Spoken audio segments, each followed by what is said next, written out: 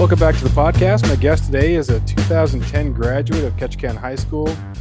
He finished third in the steeplechase at the United States Track and Field Championships in July. Isaac Updike, thanks for being on here. Hi, thanks for having me. So I want to first start off with Ketchikan, of course. Graduated in 2010. Think back to your freshman year of cross country. Um, what was that like? Because I remember my first race in Sitka. I remember sprinting as fast as I could and just watching everybody just disappear in front of me. Growing up in Clark, I thought that maybe I was a little bit fast because I was getting top tens on the island, but oh my Yeah. gosh, first race in high school was just horrible. How was yours? Yeah. My first, I don't know that I remember specifically my first race as a freshman. I do remember regionals, at Juneau, and I think I got out kicked for like 11th or 12th to Mm, make, that was my first time really being like a couple spots outside of the window to make, the next like level, right? To make state at that point. That was my like one of the times that I remember like setting a goal for next season, right? mhm. Like, oh, I was that close. Let's do it next year. So you've been a pretty accomplished runner all throughout. It wasn't something that you had to kind of build to senior year. You're going to make it like you were working at Yeah. it. Yeah, I did make state yeah, the next 3 years, and got like progressively better at state. I think I was like 48th and then 24th and then like fourth or something like Oh, that. nice. Or sixth. So yeah, I was good for the bubble that you're in. But Alaska isn't really known outside of, maybe Alio and Trevor Dunbar, Yeah. and now a couple other good runners. One here, a couple in NAU actually.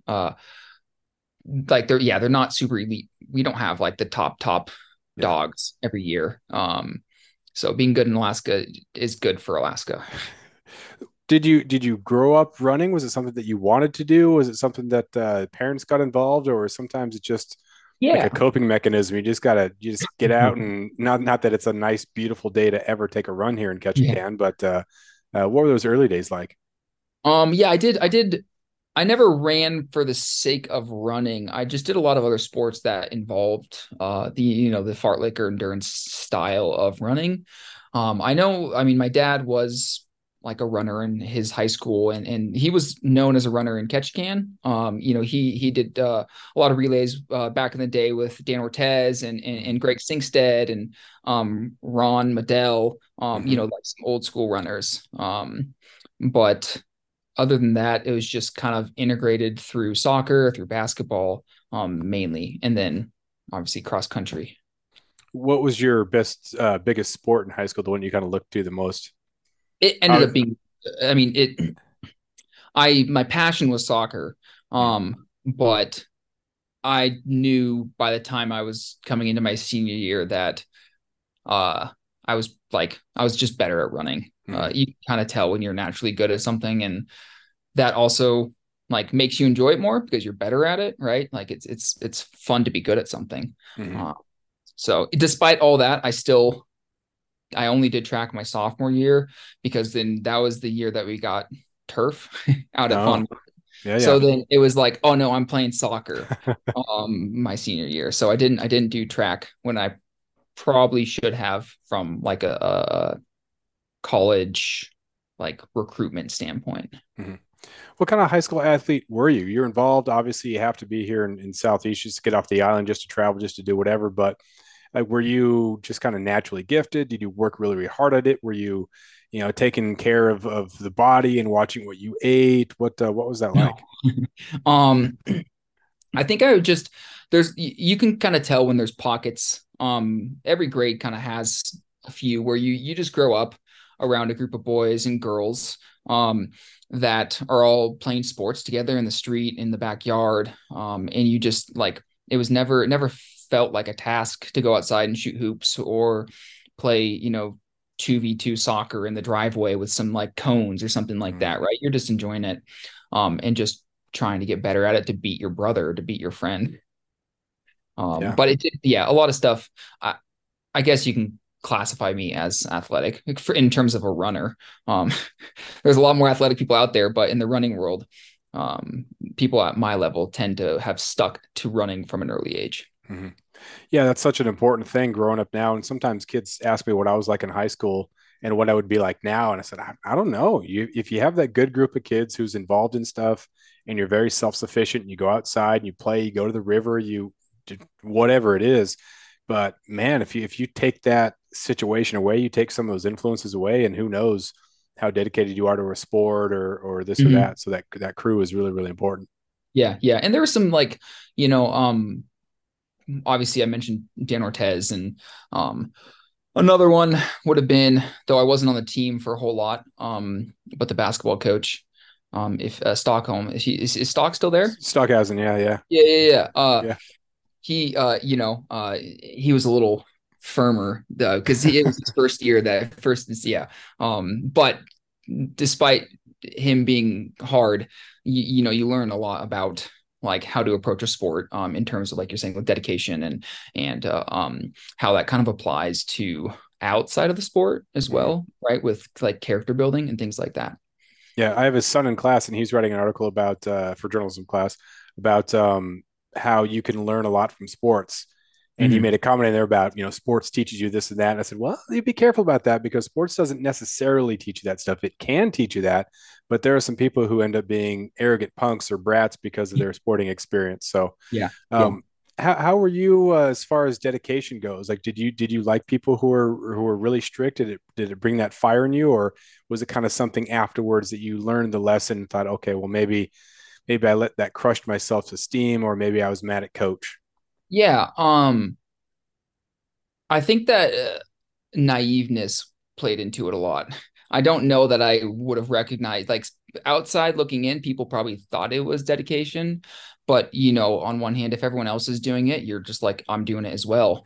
Right. And also that competitiveness, and wanting to win and be better, like that can look like dedication.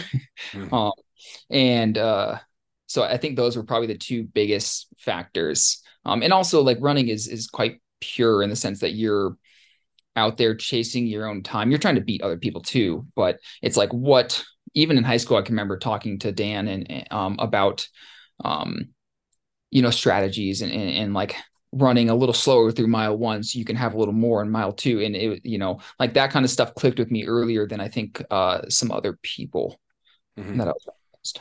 How important was strategy? For me, it was just kind of like run.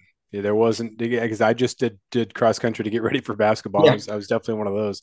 So how much does strategy or how much did it play, and then how much does it play now as a Yeah. professional? It's got to be a lot more important. Yeah, now I feel like everyone is at like a current day, that where I'm competing against, there's less strategy. Well, on the track, there's less strategy in general. At least for me, it's like with the steeplechase, you like it's quite hard just throughout, like through and through. It's not as like it can be tactical, but it's not generally as tactical as some other events. But thinking back to like cross country in high school, I remember specifically with Ward Lake and the home course, that trail is quite windy and just enough to be able to break vision.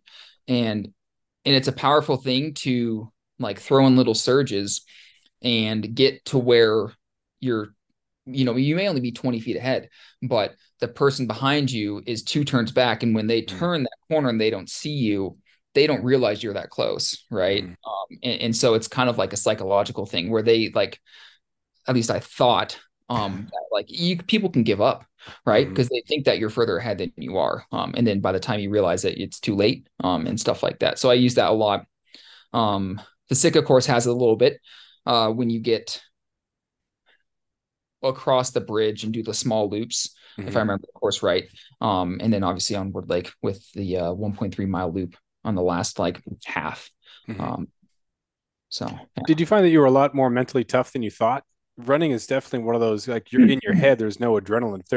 If you're tired on defense in basketball and there's a loose ball, you're not thinking about tired. You're just going. Floor burns doesn't even matter. Yeah. Not really have Um, that in cross country or in running. So how's your mental toughness improved, or has it just been enhanced? yeah. I guess I probably have had it, but it's been pretty logical in the sense that like I would do a workout and be like, all right, I can run this. And so like I should be able to run this. So I would just go out and like it's a little like give and take, right? Because if you run, let's say 5:30s or I guess that's 5:30s for a 5K and it's like 16:10. But maybe you do that and you blow up a little bit at the end and run like a 6:10 last mile. My thought process was always like, all right, um, that's 6:45 pace, but maybe I can go out and run 6:40s for all 3 miles. And I'm 5 seconds faster than I was last week. Just with that like combination of strategy and mental toughness. Mm-hmm. So you graduate from K High, you go to Eastern Oregon. Yeah, Did was running part of the decision to go there? Because definitely. that's an NAIA, and did you get a scholarship there, or was it walk on? I didn't, I walked on. Yeah, it was a mixed bag. I didn't have a ton of resources.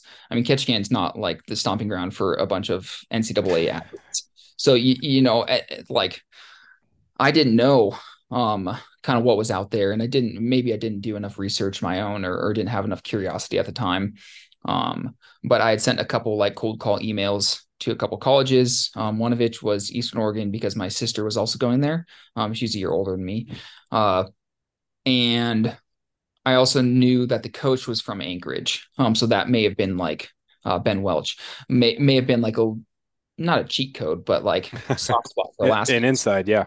Yeah. And I looked up their times and converted my 5K to what the NAI runs, which is an 8K, and knew that I would be in their top 7. So I had like a good shot of, walking on. And that was kind of like the two halves to why I went there. Mm-hmm. And then you're at you're in college. At what point do you think, hey, I can keep doing this afterwards? Because some people they're fine with their career ending at the end of high school. Other kids, it's I want to find a place to play in college. 2 years fine, 4 years fine. But then other people think there's still something here. When did you make the decision that you wanted to do more? Yeah, I don't. So like, I went to Eastern Oregon for 5 years. And again, kind of got lucky with, there was 3 or 4 other Alaskans, from Palmer, Wasilla, Anchorage, that were also runners. Turns out my coach liked to recruit from Alaska, so he was pretty biased there.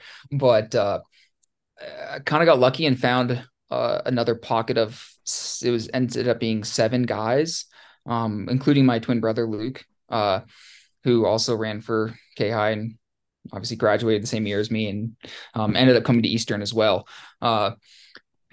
And that like we all by the time our like college careers were finishing up, we were kind of all like, well, we think we could run a little faster. So like, do you just want to move to Eugene? And we kind of had a little bit of an in on one of the local like semi-elite community. It was semi-elite, like quite a mixed bag of runners on this team called Team Run Eugene. Yeah, but I mean, when I graduated, I definitely wasn't thinking that I'd go pro. But I was just calling myself post collegiate.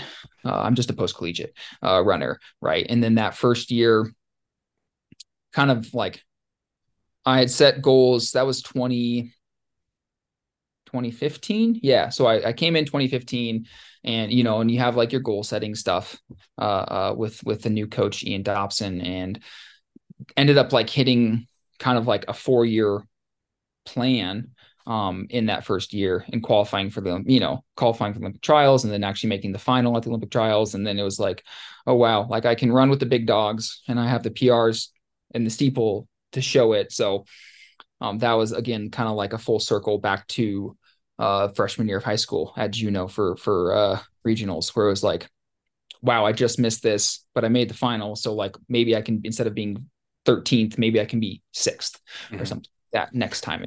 So What was that first year like after college? Like, what was the structure like? Were you being actively coached? Was it you had some yeah. mentors and Yeah. Ian Dobson he was the main coach for Team Run Eugene. I was working in a mixed bag, like a couple different places. I worked for actually, I'm blanking on his name.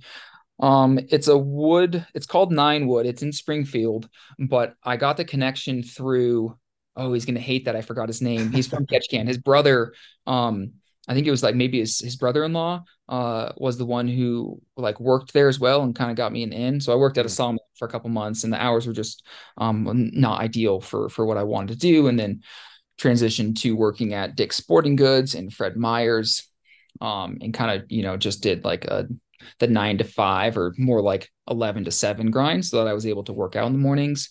But yeah, we had a pretty structured. We would meet Tuesday, Friday, some weeks, Tuesday, Thursday, Saturday, some weeks.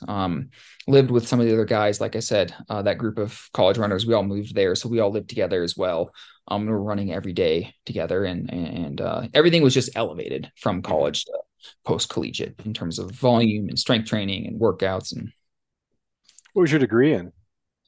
it was in marketing, and it was the double major in marketing and uh or I guess it's called the double focus, marketing and LOM, which is leadership, organization, and management, two Mhm. business Okay. focuses, and then a minor in computer science. So at any point was there this temptation to where I don't know if this running thing is going to work out? Maybe it's time to put my major to work, or were there No. other pressures that okay, I mean he's chasing this dream, but now it's time to grow up and use the majors? Yeah. Um, any sort of doubts I had about that probably went away, one, in the springtime when I ran the Olympic trials standard. But also like the people around me and my parents were also like, this is a finite time, right? Like you can do a 9 to 5 and work a career job for the rest of your life, but you can't chase a professional career for like, you couldn't be like 45 and like, all right, time to try and see if I can make a team. Hmm. So they were a pretty heavy influence on whenever I was maybe in need of some finances, or just in day-to-day life where it's like, Hmm. it's tiring or whatever. And so that was definitely a big factor early on. Hmm. In other sports like basketball, you look at the people who are in the NBA or the G League, you got about 2 or 3 years. So like the 18 to, if you're 21, 22 years old and you don't have it, like you're not going to have it. Yeah. Runners, it's not necessarily like that. So what's the, I guess, shelf life on a professional running career Mhm. compared to some of those other sports? It's ever changing. All that kind of depends on the discipline you're trying to get into. Obviously you can see with like the marathon and stuff, there tends to be a little older of a mature date. And things, it goes hand in hand with explosiveness, I would say. So things like, some of the field events like long jump, triple jump, and then the sprints tend to be, you're better at a younger age, just because your body can't handle that explosiveness and that power once you get over. I'm not going to put like a firm date or a firm Mm-hmm. time number on what that is, because like theoretically, I've been doing this for, I don't know, coming up on 10 years, and I've still progressed through those years, right? Whereas I have some friends who started in the NCAA and like have retired by this point. Mm-hmm. So yeah, it depends on the discipline, and kind of like I would classify myself as like undertrained in both high school and college. And that's not like meant to be a negative thing to either one of my like coaches or anyone that, helped me.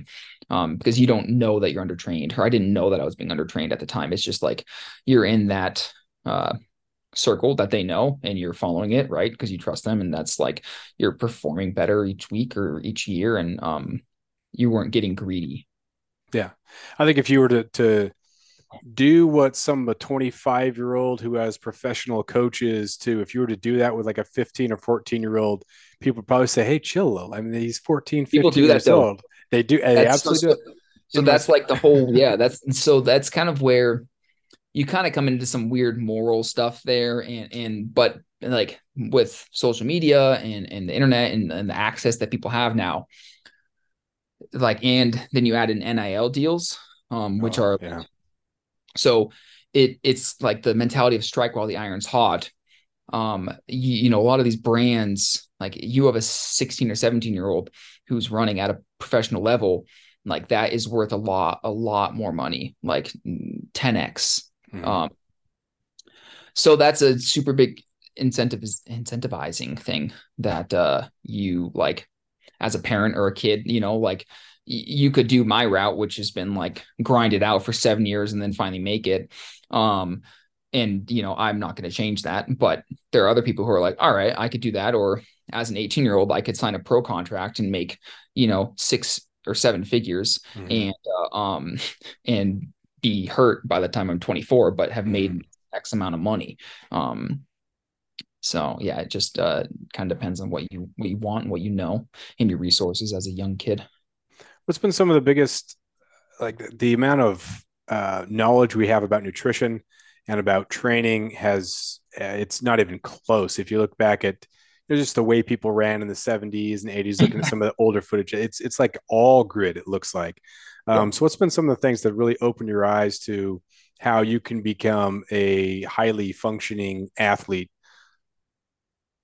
Um, I mean, I think like I'm trying to think of what yeah, there's a lot of like micros and macros now, and different like in terms of like supplements and stuff.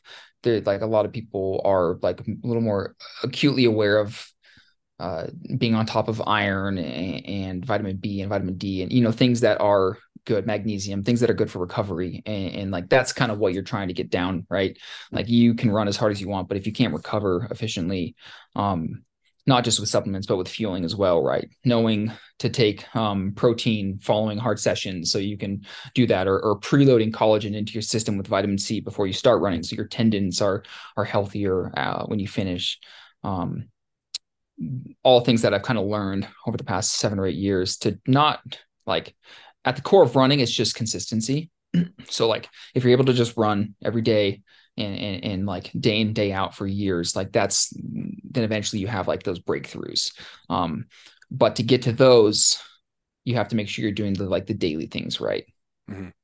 Is there a difference between like types of supplements? Some people, they take all these different supplements, but they're cheap supplements. Other people say don't use supplements, just get what you need from your diet. And for like an ordinary person like me, I just need to be a highly performing English teacher. I don't necessarily need to be a world-class athlete. So, I don't Yeah. need to be spending a ton of money in Yeah. supplements, but my wife and I do definitely take care of how we eat, and we, make sure we're eating some good quality stuff. So is your diet enjoyable, or is it very strict Yeah. based on your goals?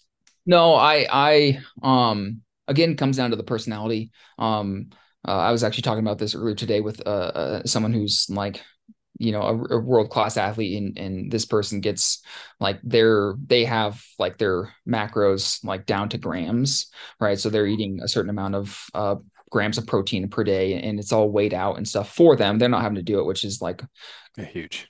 yeah, huge. Yeah, yeah. It's less, I don't know that they do it, but I like that person likes winning, and the process of winning is doing this. Therefore, they probably just don't mind. Like it's just part of the process, right? But Mm-hmm. I don't know that I would find joy in running if I was doing it like that. And I don't eat unhealthy, right? I'll have ice cream here or there, or some hot tamales or some sort of, but I don't like I generally don't have any sort of soda or processed foods. Like my cheat meal, if I'm gonna go out to eat, is and don't want to like cook, it's like going to Chipotle.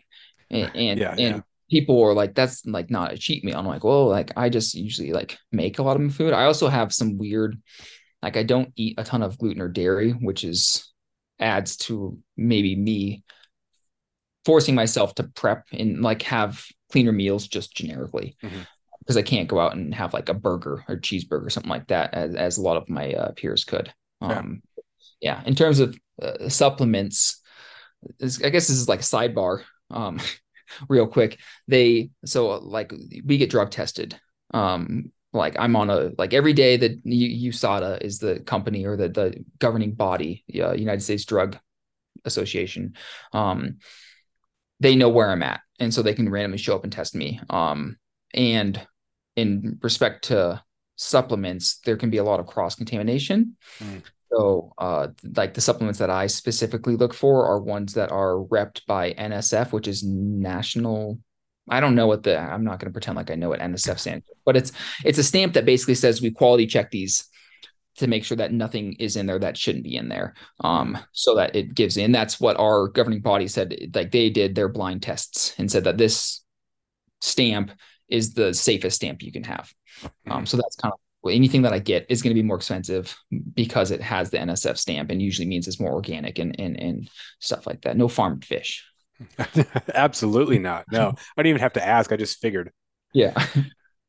When you were in high school, what was your favorite pre-race meal? So a lot of the whole spaghetti feed the night before Yeah. carload thing, and That's there's that's always a that's couple exactly. students who are like, "Mr. Lund, I get really tired the next day, and I hate spaghetti." I'm like, "Well, that's what everyone says that spaghetti's the thing to do." But what have you found as far as nutrition wise that not that I mean it seems like it makes sense. I'm sure for a lot of kids it's fine, but as far as what you eat Yeah, before a race, I not would as say the much. red sauce like looking back now, the red sauce can be a little acidic for some people and might, especially if you eat it late at like 8 or 9 at night, and then you're having to get up and do a race at 8 in the morning. That acidity in the stomach, extra acidity, might cause issues for some people, in terms of like heartburn or something like that. But I don't really have like a pre-race meal because I race in so many different places that you can't be uh like fixated on one thing, and that is a good thing. I think that comes from growing up in Ketchikan and in Southeast, and taking the ferries and just Hmm. like you're just having to make do with what you have and where you're at. But any sort of basic carb, right? That's like the whole idea is you're carb loading. You're building up a fuel source that you can then burn the following day during the race. What type of carb are you like? Just for an Um, example, what are you eating the night before? I mean, like I'll have like crazy things like curry, or some sort of Thai curry, or I'll do like the basic meal would be uh like a one sheet pan with chicken thighs and sweet potatoes that are cubed up and like some broccolini or something, right? And you got your thirds there with carbs, protein, vegetable, and you just toss it all in a bowl, toss some avocado oil and some salt and vinegar or salt and pepper and not vinegar, and garlic powder, onion powder, maybe some Italian seasoning, and just toss it all up, put it in the oven, and you're off to the races. Nice. What about morning of? Um, Morning of is usually just like generic oatmeal, maybe some honey or some jam or something to make it, some berries to make it taste a little better, but nothing crazy in that respect either. Safe is good. It doesn't have to be like one thing, but just things that aren't extravagant. I'm not Hmm. going to have, some sort of like salmon roll the morning of. Mm. Well, That sounds. chorizo breakfast burrito or anything like that. Yeah, yeah, exactly. Yeah. What about gear? It's cross country shoes. Just you buy whatever and then you just run in them. Have you found that there are certain brands that are better fitting your feet, or if someone is looking at a pair of shoes, what might they be looking at in one that's going to be better than the others? Well, I really like Under Armour. Is that the pitch? Yeah, that's I don't know. Yeah, full disclosure, I'm sponsored by Under Armour. They are gracious enough to supply me with any and all gear that I need. And in return, I market them to the best of my ability. Uh, in high school, it was just a lot of like whatever I could find at Tongass, really. Yeah. And then if I made state, that was kind of like the fun time when I would go to Skinny Ravens running and would like pick out a pair of spikes that I would run in for state, and then usually never wear them again because my feet would grow and then I'd have to get a new pair the following year. Hmm. Um, but yeah, there's a lot of different brands out there. They're all pretty competitive with each other at this point. Early on in COVID, certain brands kind of had more R&D money and kind of took the reins on like the new styles of carbon plated shoes and super shoes and all that jazz. But at this point, everyone's kind of caught up to each other, and and they're really all fighting over the last 5%. Hmm. Um, so I personally I don't think that there's any sort of disadvantage in any one over the other, but I do. I've had trouble like I even in the Nikes, when I was running for Nike and Hoka, like I had to yeah, I guess Under Armour technically is the first shoe that I've run in that isn't that I don't have to like quote unquote change. So that goes somewhere. In Hoka's I dealt with their heel drop was a little more aggressive. So the heel drop is talking about how high the stack height is on the heel versus the stack height on the midsole. And that's like a heel toe drop. You'll see, 6 millimeters or 8 millimeters. And Hoka was kind of known for having less heel drop, which is more towards the like uh natural like running form, right? The people kind of went to that, I forget what the shoe's called, where it was like a zero drop shoe and they had like little toes Hmm. at the end. So that was like their kind of thing was steered towards that. But that 4 millimeter difference over hundreds of miles, which means like tens of thousands of Achilles stretches, irritated my soleus, and I ended up having to put like heel cups in the bottom of them to get a little Mm. more lift. Um, and then in Nikes, there's something rubbed on my peroneal, and so I would like slit the inside of the shoe and rip out a lot of the foam so that you Oh, couldn't tell from the outside that it looked, everything was pretty subtle. None of it was like game breaking, right? But thankfully with Under Armour, they've all fit great, and I've hadn't had to like modify anything in that respect. yeah. I've had a couple when I coached basketball. A couple kids in California would always like hate a pair of shoes, but they just liked how they looked. I'm like, dude, I mean, Yeah. everyone else is wearing these Nikes or these Jordans, or whatever. But that doesn't mean they're going to fit for everybody. It doesn't mean that they're going to. It's your foot. It's not a style thing. It's not a preference thing. It's whether or not it makes your foot hit or not. Yeah. So You know what that also should be looks your good? decider. Throwing up 30 points. Exactly, So or not yeah. bleeding through the shoe. But Yeah. Yeah. Yeah. yeah. So let the numbers speak. Yeah. What about injuries? I'm sure at some point you've had some nagging things, some A couple. tendonitis, whatever stuff like that. How do you get through that? Yeah. I've had a couple. One obviously mild one with the Hokas that like, you know, funny enough, the only thing that solved it was just the heel cups, which wasn't too hard to figure out once I learned that it was the heel drop. Um, outside of that, the only other big injuries I've had were there. I guess I'd call them more acute injuries or things that happened in moments. They weren't like you're saying like tendonitis. Like I had a little bit of that, but it was because I tore my PCL Mm. hitting a water barrier. Um, for all your body people out there, the PCL is the smallest of the four. ACL, MCL, LCL, and PCL. And it's the ligament that holds your knee from going backwards towards your, I guess it'd be perpendicular to your quad, and upper leg. So I like was running. I know people can't see this, but I hit my shin on a water pit in Mm. my thigh and upper leg continued moving forward while my lower leg stopped. So Gotcha. they call it a dashboard injury, because a lot of times people get it when the airbags go off and their knees are like they have their feet on the dash.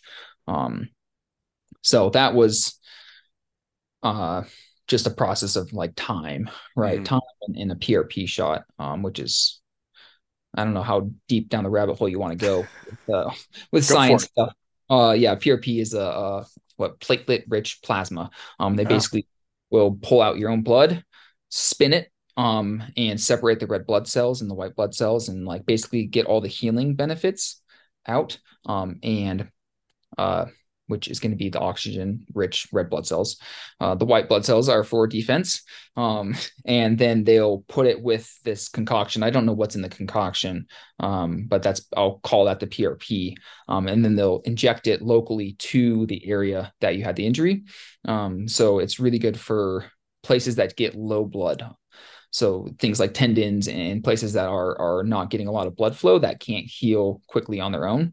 Um, so I've had that once in my right knee, I guess we'll call it, and then once in my left knee for I tore my IT band 2 years ago ooh. now. Not a full rupture. So there's different, there's what, three tiers of tears. And it's kind of like the best way to describe it because the IT band is under tension. It's like a rope under tension. And then imagine having little slits in the rope. I mean, everyone that probably is from Ketchikan knows what a rope looks like, and it's all twisted up, right? And you have these little grooves. So imagine some of those grooves kind of like delaminating Mm. and having a little bit of a gap, and it just creates a little bit of friction, and then that friction leads to obviously pain and discomfort. And so they go in and they shoot the PRP kind of in those voids that have been created, and then that helps heal it all back up. How'd you do that one? That I don't know. I hit a hurdle. Mm. So yeah, the I hit a hurdle during a pre-race at the Olympic trials in 2021, and then didn't notice anything until September when I like took a pause, took my downtime, and then started building in the fall. And my knee just got really pissed off, and The only thing I could think of was that. So pretty confident it was that, and I just like it took some time to develop. So what's the the steeplechase? Maybe we should do a little bit about that because Yeah. you're hitting Yeah. things on the run here. So you've got hurdles, you've got water obstacles. How far is this, and Um, what is that like? yeah, the steeplechase is 3,000 meters, so 200 meters less than 2 miles, 218 meters, whatever. Um, and it is like the long distance hurdling event. So you have four hurdles that aren't class. They're not a hurdle. They don't fall over like a hurdle. It's just imagine a 4x4 that is 36 inches up. That's essentially what it is. And there's four of those per lap, and then there's a fifth one that is before a 10-foot water pit. And that water pit is also sloped. So the further out you land, the shallower your land. Um, so that I guess incentivizes a little bit to jump further, but at this point, it doesn't really like you're fighting for inches. So, but that's kind of the basis. You do 7.5 laps, and 7 of those laps are over hurdles and a water pit. And it looks So, like some of those races get a little bit tighter quarters. What is it like? I guess physically with the yeah, other runners. yeah. I mean, every race depending on like a lot of championship races are quite bunched up because everyone's trying to run for a place, not necessarily a time. So you're all kind of like feeling each other out and running in a comfortable zone. But that's also when people fall and get tripped up. In the steeple specifically, you kind of have to have a sixth sense of when the barriers are coming and good reaction time and a little better athleticism just in case something happens, right? To be able to roll out of it or chop your step and jump really like quickly, and also just trust more than other events. Like you have to trust that the person in front of you is going to jump over it, right? Because if they Yeah, don't, then you hit them. piling Um, up. yeah, yeah, exactly. So I think that's one of the unique things about the steeple. Hmm. So what do you got next? What's on the horizon for you? So right now we're kind of gearing up for indoor track, or I guess they just changed that to short track is the technical like terminology now. And I'll fly out to Boston on the end of the month to do a 3K and hopefully qualify for the US indoor uh track championships in Albuquerque on February 16th, I think. So I'll go to BU, which I guess BU is the university that hosts it on the 26th and then also on the 2nd. So two back-to-back weekends. Hopefully knock out the time and then have basically a down week here, and then I'll drive over to Albuquerque, conveniently placed like 3.5 hours from where I live. Nice. What Yeah. about long term? What are you thinking? How are you going to ride this thing out? Um, I mean, I'll do these 3 races, take a little bit more downtime, and then like the long, slow grind of the track season starts. And you'll do a couple. Thankfully, I ran well last year, so you kind of have a little more security, knowing that you're going to get into some of the more elite races, and you don't have to like scrap up some of the smaller ones to try and like prove your worth, I'll say. Mm. Um, so I can like kind of pen in where I'm going to go already, and knowing that helps dictate like when key workouts are and when you can build base and taper and stuff like that. And all of that kind of leads to the Olympic trials in the end of June back in Eugene. Um, and hopefully I kind of do a repeat of last year and be one of the top 3 athletes, and make the team, which then of course would mean that I'd go to the Olympics over in Paris, uh, and run there. So yeah, exciting next like 10 months, Yeah, shoot. 8 months. Yeah. Did last Olympics you qualified, right? No, not I was fifth at the You're last Olympic fifth. trials. Okay. Yeah, Yeah, yeah. so yeah, the track is weird because I was third last year and made the world team, and in all like from a competitive standpoint, it's the same as the Olympics. Mm. Like you're racing the same people at the USA Championships. The only difference is that you're not under the umbrella of the Olympics. There's just like there's more incentive. It's like better to make the Olympic team because people watch more at the Olympics, right? From a Mm, marketing standpoint, you have more pressure to make the team, because just more people tune in. yeah. So hopefully I make it. Otherwise, I'm just considered a world. What is it called? Just like a U.S. world team. I don't know. Doesn't sound nearly as cool as Olympian. I'm Uh, still a world class athlete who gets yeah, Under yeah, Armour shoes. So yeah, I think yeah, that's pretty good. yeah. But you got anything else? Anything you want to share? Anything else to go over? Um. Oh, well, I just remembered that kid's name. He's another Alaskan who trains at NAU. His name is Santiago. Not that he's not from Ketchikan or anything, but it Oh, just popped into my mind. So I'm gonna uh shout out another Alaskan. cool. But outside of that, no. It looks like Ketchikan's still getting plenty of rain and a little bit of snow I saw on the forecast. So Yeah, good luck with that. 176 inches of rain last year, which Yeah. is the record. I think was 189 or something like that. So sixth overall, eighth, something like that. So a Yeah. lot of rain, but nothing crazy. Nothing, yeah, nothing out of the ordinary. I guess the bigger thing is how many grade days did you have? Because that's Oof. really what gets you.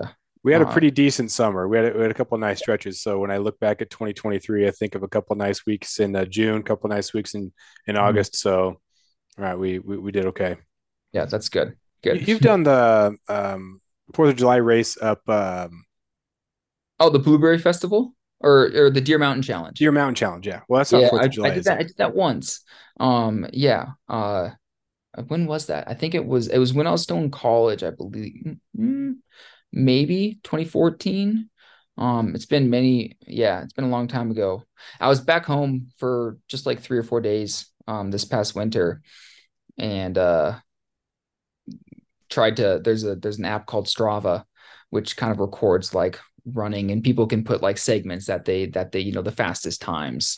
Mm. So I went out to Ward Lake and just torched whatever was there. Just punish So some that my people. my Nice, goal is to eventually get back there during the summer and just go through and just try and like solidify my name and glory on that app and catch it. nice, So anyone that nice, comes through on a cruise ship will know. nice. Have you done Mount Marathon? I haven't. Nope. Uh, Yeah. A lot of yeah. I mean, sad to say that I haven't done a lot of exploring outside of Southeast, yeah. and just like the local Anchorage area for like soccer meets and or soccer tournaments. And that's a big unknown that is exciting to kind of like do post competitive track. Right. Yeah, I'm not sure it would probably be a good idea to be running up Deer Mountain and Mountain Marathon with just it's a hazard. It's Yeah. the chance It for sounds injury. fun. There'd be a lot of risk. It attracts a lot of runners and a lot of athletes, but you know, it probably would not be a great thing when you have a lot to Yeah. lose. Yeah, no, I got a mental map of, you finish being a professional track athlete, and then you come back and you run around playing the outdoor Rainbird Cup, and then you go up north and you just do some fun races. Awesome. So Well, thanks a lot. I really appreciate you being on here. okay, Great to right. talk to you, and good luck in the upcoming races in the upcoming season. Yeah, thank you.